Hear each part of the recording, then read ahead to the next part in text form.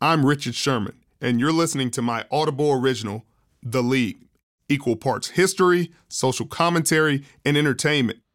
We'll focus on some of football's most unlikely, inspiring, and unbelievable stories. Be sure to check out this title and other great storytelling at audible.com.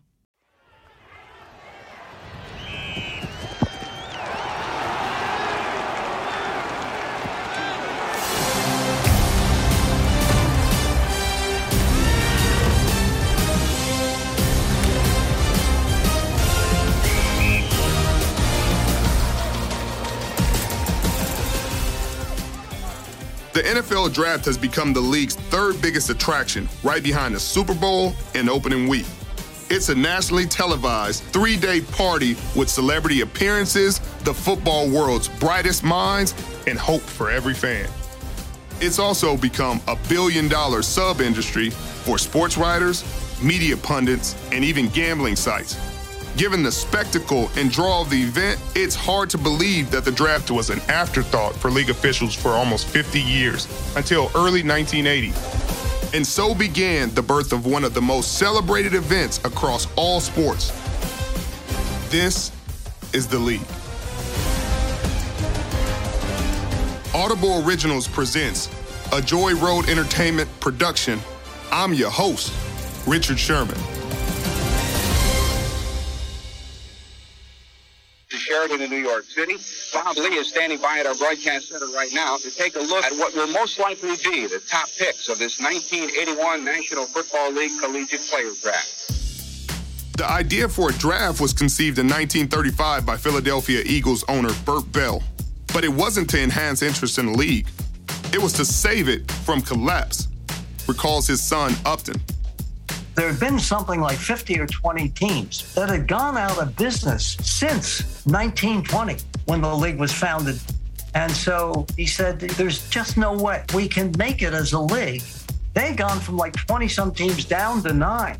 And so finally, by 1935, he went to the league meeting in Pittsburgh and he addressed the owners. And he said, we are, as a league, only as strong as our weakest link. And therefore, I propose a draft so we could all be equal. Now, what happened was, and it's been told incorrectly today, if you go and read the different accounts, it says George Halas was really for it. He was not for it. And think about it. Tim Mara, the Giants, George Halas, monsters of the Midway, Curly Lambeau when Green Bay was really, really big. And later on, George Preston Marshall had moved from Boston to Washington. They didn't particularly like it, but somehow he sold them that we're going to go under. And by one vote, only one vote had passed. He talked them into having the first draft in Philadelphia, 1936, at his father's hotel because nobody could afford anything, in a small room, and had the first draft. None of the press showed up. Nobody gave a damn. And for a long time, nobody would.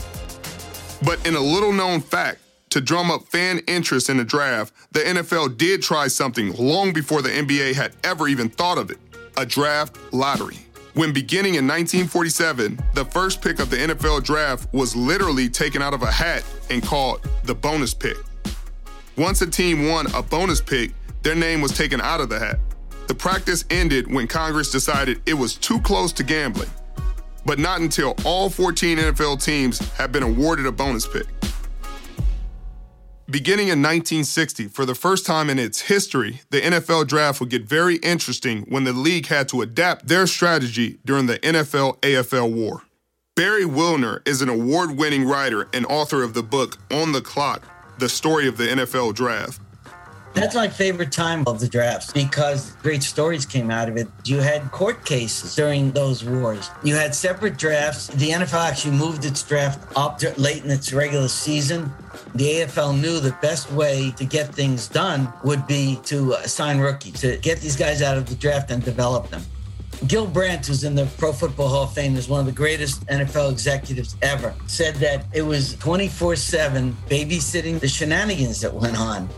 Players would be hidden one specific player wanted to be taken to Hawaii before he would sign with one of the teams, and the team did it.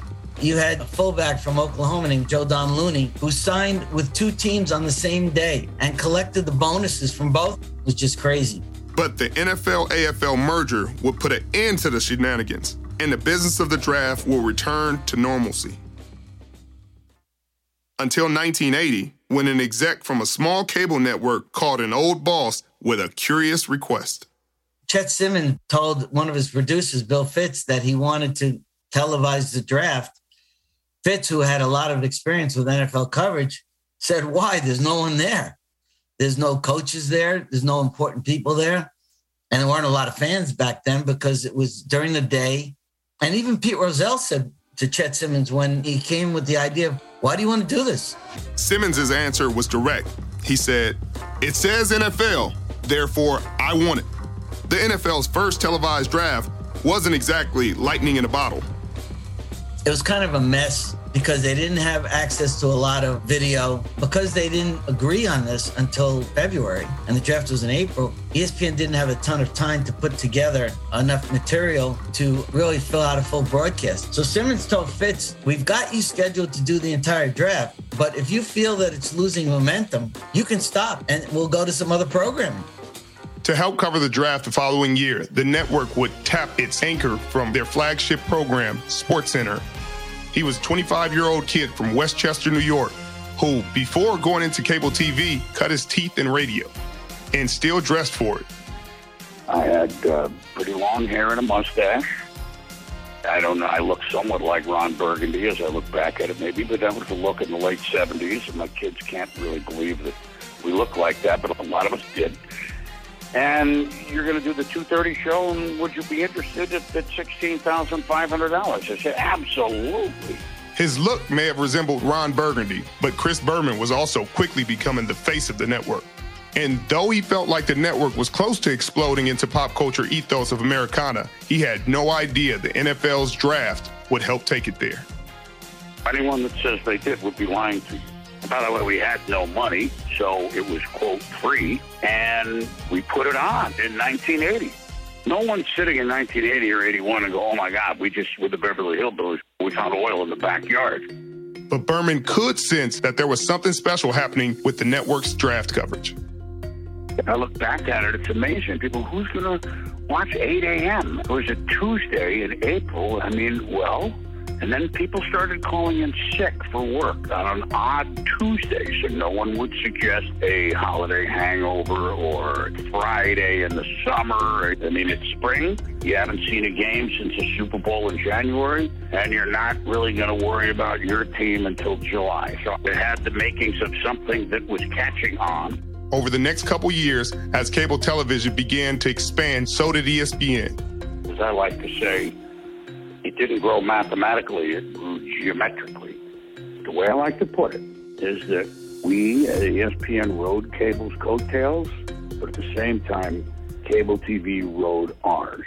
With all the ingredients of potentially explosive programming, all ESPN needed for the show was a fuse. And the following year, they found it in a young football analyst from Baltimore, Maryland, with a knack for evaluating college football talent and a terrific head of hair. His name was Mel Kiper Jr.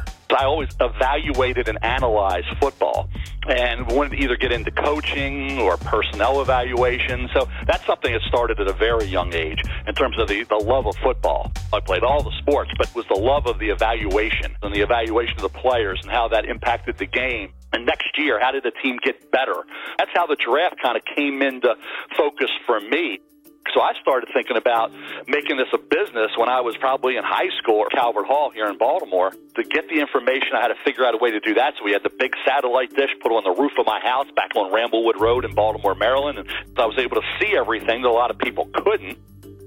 While he didn't invent draft analysis, Kiper Jr. did perfect it. I always tried to do with the reports that I wrote on the players was provide a real deep dive. Go back in the history of that player. Let's go back into his high school career. What was he doing in high school? What sports was he playing? Where were his awards, the accolades he received in high school? And how was he graded going into college? And then through his college career, take you through each year, any injuries, anything that happened. To basically track it all. So I wanted to give people, when that player was drafted, everything about his high school career, everything about his college career. I wanted to bring that player to light. Yeah. Now, it's just interesting. I'm just going to go to our publication, our Bible all the time, the Mel Kiper Draft Report, coming out later and later every year, I might add. Thanks, Mel. Says multi-Emmy award-winning sports journalist and Pro Football Hall of Famer Andrea Kramer, who joined ESPN to cover the draft in 1989. I have just about every draft report that Mel Kiper's ever done sitting in my house. So when he burst onto the scene, this was the start of, you may call it a cottage industry back then, but now it's big business. Kiper was really the innovator. The great thing about Kiper is he's such an entertainer, but he's an entertainer with tremendous information. When he came on ESPN, he was so opinionated, but never indifferent. And Chris Berman knew how to play off of Mel Kiper, and that just created must-watch TV. So when Mel came, he and I became, I don't want to say a pair or a duo, but we worked together every year. And so I was fascinated that here's someone the same who made this his 11.5-month job. And you're not doing it you're not making money doing this. And he had draft book, but and we all couldn't wait till it came out because we'd hear people that no one would ever hear of. I had no experience at all. And so to be thrust into that, from my standpoint of trying to learn on the job, basically, it's just every year became a little bit more of, okay, I get what we're doing here. I remember Boomer would say to me when we're set, he said, don't worry about the cameras, look at me, talk to me. Just like we're sitting at a restaurant, hey, just talk to me. And that's what I did. Mel Kiper was a gift to everybody, to football fans, to me, to us. Mel's enthusiasm, Mel's knowledge, Mel just being a fan. And it's such an educated and a unique fan that attacked this. Nobody said, you can really make a career if you do this. Nobody told him that. He told him that. And he didn't probably do it saying, I can make a career at this. So he was enlightening to me, to all of us on the draft. But Kiper's popularity would also create a nascent enmity between league executives and the pundits who critiqued their work. There was a lot of naysayers, and a lot of people even in the industry were writing article after article about, why doesn't anybody care about Mel Kiper? Who cares? I fought this all the way up into the mid to late 90s. Most of it was negative. I didn't want to read any of that stuff because I was very positive about it, very confident about where this thing was heading. But people tried to knock it down every step of the way. So I don't need to see that anymore. I don't need to see the good and the bad, because there was a lot of I don't want to see the positive articles. I don't want to see the negative articles. I'm just going to do what I do and let the chips fall where they may. And that's the bottom line. Have a strong belief and strong conviction in what you're doing and fight through all that negativity. And in my case, after I saw it was out there, I decided, okay, I'm not even going to hear about it. Nothing frustrates people more than when you say to them, I didn't see or hear anything you said. I didn't read it, didn't hear it, didn't see it. So it also prevented me from getting attitudes about different people that were writing these things. I didn't know why they were doing it, what their motivation was. So I didn't read it, didn't see it, didn't hear it. And some of the people that actually wrote some of those articles became good friends of mine down the road. The thing that you have to keep in perspective is that Mel Kiper, this was his season. He's everywhere in draft season. But there's always a feeling amongst the scouts and the GMs and all the people that this really is their living, that this guy has his connections, he is an information broker, and he shows up and he basically has a lot of his opinions formed by what people are telling him and not necessarily what his eyes are seeing. So there's always that battle that exists between the draft pundit and the scouts and the GM. And certainly it came to fruition with, do you pick Trent Dilfer or do you pick Trev Albert? That battle would indeed come to fruition in 1994, culminating in what would be one of the most combative moments in draft history, involving Indianapolis Colts general manager Bill Tobin end their selection with the 5th overall pick. The Rams pick, not only the fact that it went to Indy is not a surprise, but when the name Dilfer didn't come up and Trev Alberts, a just marvelous linebacker from Nebraska, that, of course, raised eyebrows. The Colts took Trev Alberts, who was kind of a tweener from Nebraska, a very good college player. But most people believed he was not suited to be a linebacker when the pick was made, let's say. Kiper Didn't like it. Give me a break. That's why the Colts are picking second every year in the draft, not battling for the Super Bowl like other clubs in the National Football League. Kiper's comments did not sit well with Bill Tobin. He sort of went ballistic, a bit of a personal way. I remember sitting there, and my good friend Freddie Godelli was producing the draft that year. And I'm talking to Joe Theismann and Chris Berman. We're all talking on the set about the next couple picks that are coming up. Do we have highlights for this guy? Do we have highlights for that player? And just getting ready, right? And all of a sudden, I get Freddie in my ear saying, Mel, we're coming back to you. Mort's with Bill Tobin, and we're coming. I said, what are you coming back to me about, Freddie? He said, oh, just know Bill Tobin's ripping you about what you said. I said, what am I responding to, Freddie? Who in the hell is Mel Kiper? We don't have to take anybody that Mel Kiper says we have to take. Mel Kiper has no more credentials than my neighbor, and my neighbor's a postman. It was great because you don't see general managers go ballistic like that very often. And there were a lot of people who liked the fact that Tobin spoke out because they didn't consider Kiper an expert. I just remember being so shocked at how brazen Bill Tobin was, but he took it personally. I do this year round. You show up and what do you really know? Remembers Trent Dilfer, who was the center of the pick. Well, always felt bad because what Mel didn't know was that my agent had told Bill that I wouldn't play for the Colts. I didn't know anything. I was a dumb 23-year-old that didn't know any better or trust my agent. But at the time, my agent felt like the Colts were a terrible organization. There was no hope there. You don't want to play for them. And the following year was expansion, and I would have been the first pick by the Carolina Panthers. So we were kind of using expansion the following year as a leverage point to make sure I went where I wanted to go. Not where I wanted to go, or my agent wanted me to go. But the confident talent evaluator from Baltimore did not flinch. So I said, okay. So I came back and I said what I did about everybody has an opinion. Everybody's right to their opinion, and whatever it was, it was. So it was not, I wasn't even listening to the interview Mort was doing with Bill Tobin because we were talking on the set about what we had done, what we were going to do, and getting ready for the next pick. And so I had no idea at the time what Bill even said to Mort, and I was reacting to it. So it was crazy how that all unfolded. You have to be very impressed the way Kiper kept his cool and never lost it, even though he's being blasted personally as well as professionally by Tobin. Says Bill Tobin about it today. There was time to speak up. Not everybody comes from the same background. And I've never talked to Mel Kiper. I didn't know who he was at the time. And so I just responded that day, but I've never talked to him since.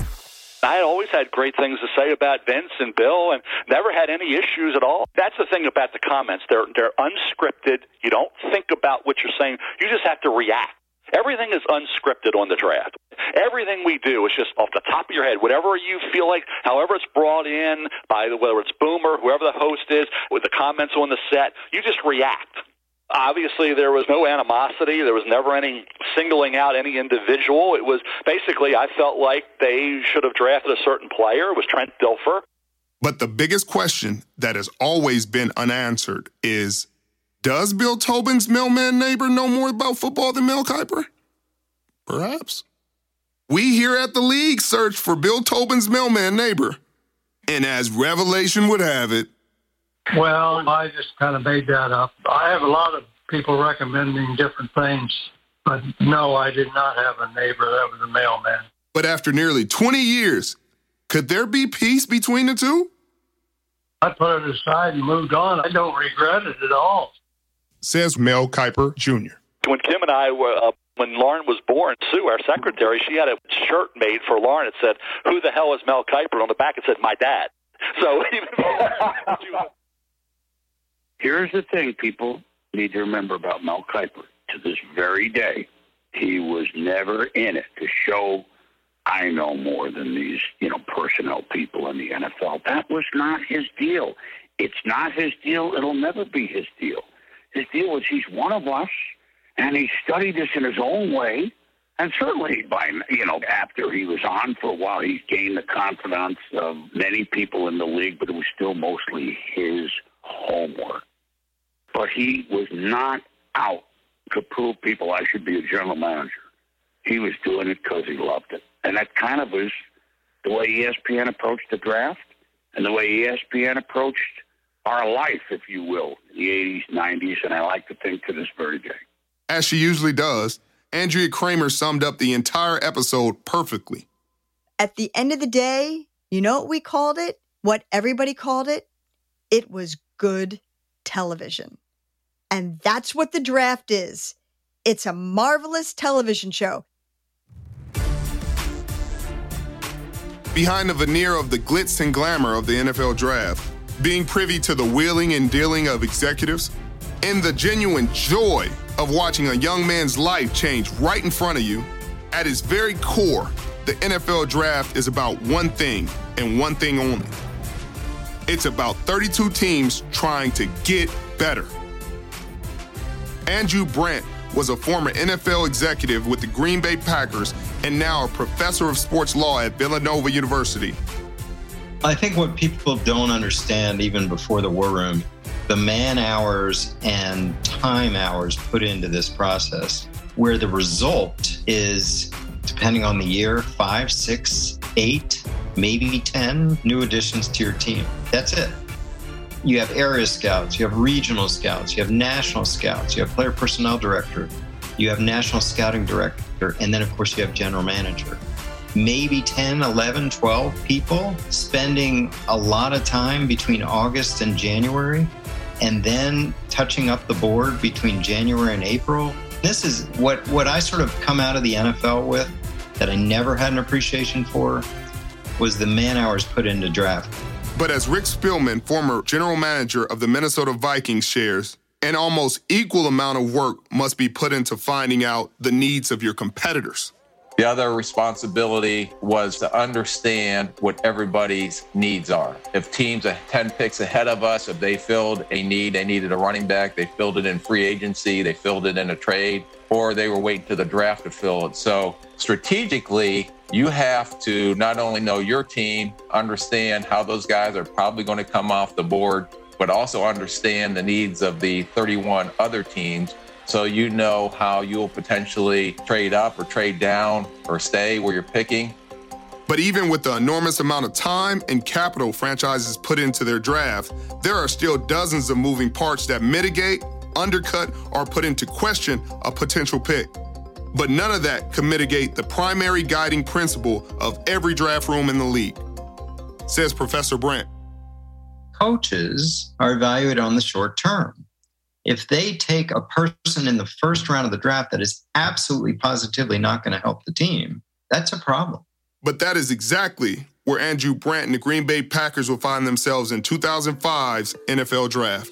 Well, we're in this draft room, and two things happened that night. Number one, we had identified, I believe, 17, 18 players on the board. If you imagine a board that has first-round grades. Now, of course, there's 32 picks, but no team has 32 people they say, these are blue-chip first-rounders.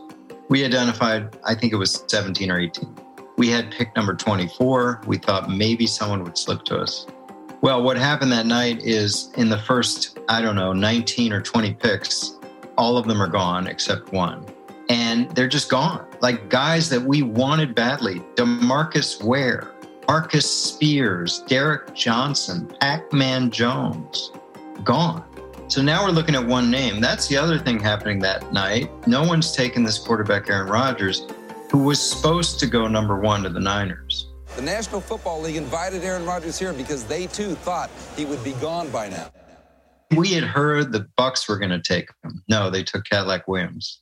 We had heard Tennessee was going to take him. No, they took Pac-Man Jones. We had heard Kansas City was going to take him. No, they took Derek Johnson. So there he is. So now we have the coaches on my right screaming, getting combustible, like, oh my God, we can't do this because if we do this, he's not going to help us.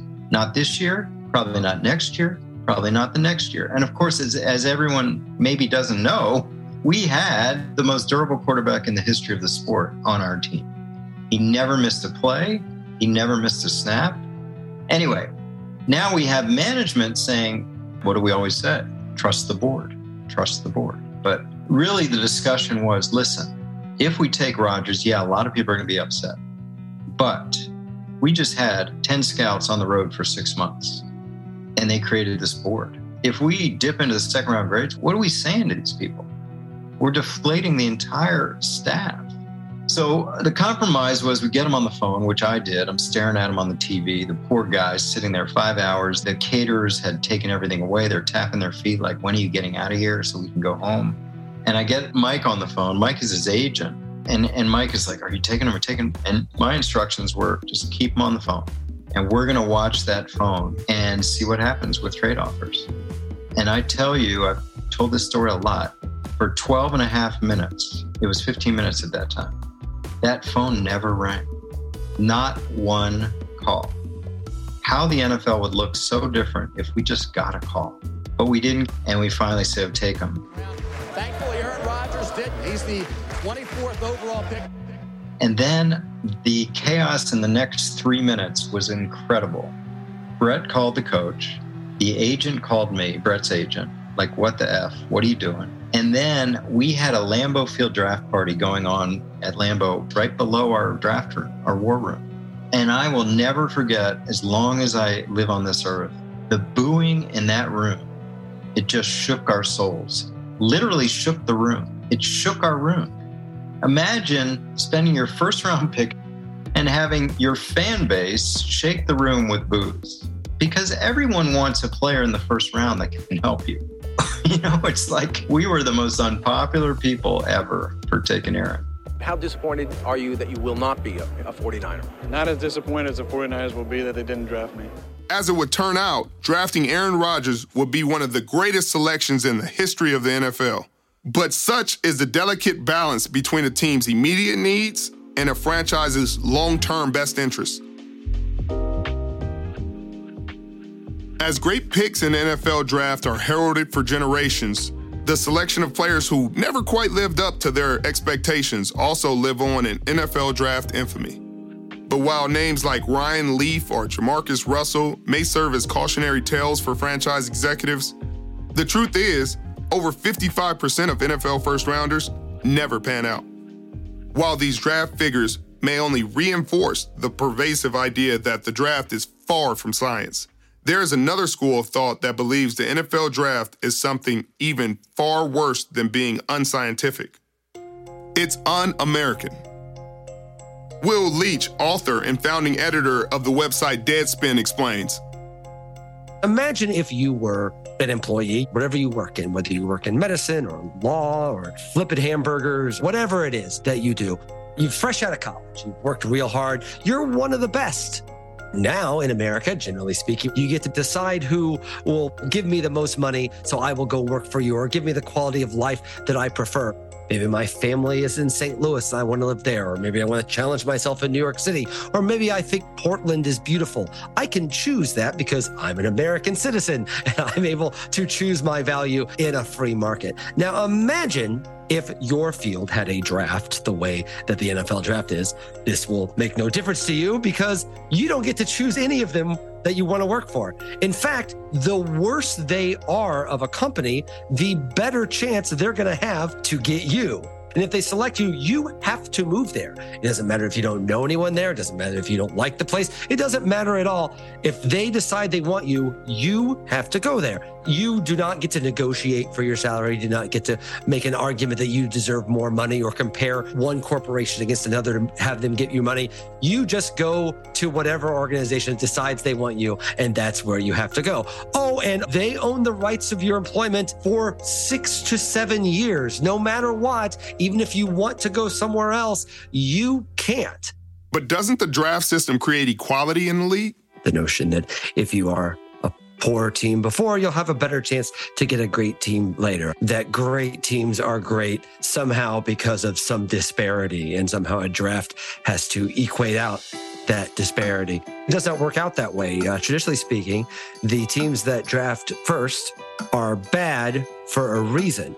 It's not because they don't have access to the best players. It's because they're bad organizations. They tend to show up at the beginning of drafts because they're bad every year. What it does do, however, is it allows control. It allows basically these teams to control which players go to which teams, specifically the pay structure, in the idea of making certain that amounts of money that players would have access to in a free marketplace are restricted to them. It allows control of individual franchises over these individual players for an extended period of time, often the prime of their entire careers. There's a lot of people that think the draft is this big, important American institution, but it's actually the most anti-capitalist, anti-labor, whatever your view on the political spectrum is, it's anti that as long as you're involved with America. Professor Andrew Brandt breaks it down. This is what happens in sports. Then you talk about the why. The why is this fundamental notion in sports called competitive balance. The idea that you make the bad teams have an ability to get better quickly. You make the good teams have an ability to stay better, more difficult. But from a legal point of view, this is all blessed because of unions. Unions agree to this. Unions represent the entire player populace. And once that collective bargaining has the signature of the union head authorizing restraints on free agencies, salary cap, draft, end of story.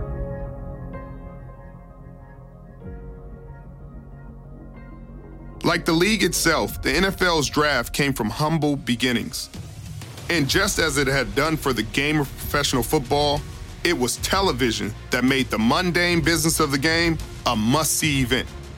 And though the draft results may bear out that the process is far from scientific, and perhaps not exactly textbook market capitalism, the spirit of the NFL draft is still the same today as it was when it was created over 80 years ago by NFL Commissioner Bert Bell, as his son Upton reminds us. It hits a little bit, even to this day, on his genius about the draft. In that first draft, 3 out of 4 went to the Pro Football Hall of Fame. And the fourth one, who decided not to play, was Bear Bryant. I tell people, and Arthur Dale of the New York Times, the great Pulitzer Prize winner, wrote, if Bert Bell did nothing else, his monument is the draft. And nobody will ever do it again. But the NFL draft has evolved, so too has its functions. And while the league may no longer be reliant on it, the NFL draft preserves and saves something far more important to the game than parity or unsustainable payrolls. And that is a fan's hopes and dreams that maybe, just maybe, that new kid being ushered onto the stage trying on their favorite team's cap just might turn into something really special. Thank you for listening.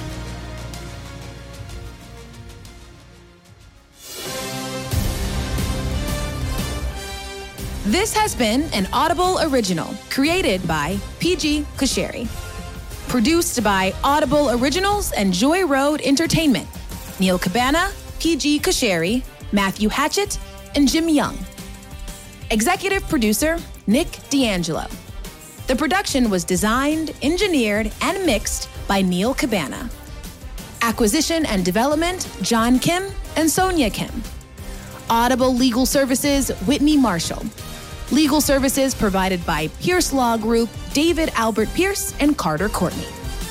Audible Head of U.S. Content, Rachel Giazza. Head of Audible Studios, Zola Mashariki. Joy Road Entertainment is PG Kusheri, Matthew Hatchett, Bobby Glanton-Smith, Tim Livingston, and Jim Young. Copyright 2022 by Joy Road Entertainment, LLC. Sound recording copyright 2022 by Audible Originals, LLC. Our special thanks go to Upton Bell, Chris Berman, Andrew Brandt, Trent Dilfer, Bert Gambini, Mel Kiper, Andrea Kramer, Will Leitch, Rick Spillman, Bill Tobin, Lily Bell, Derek Volner, and Barry Wilner.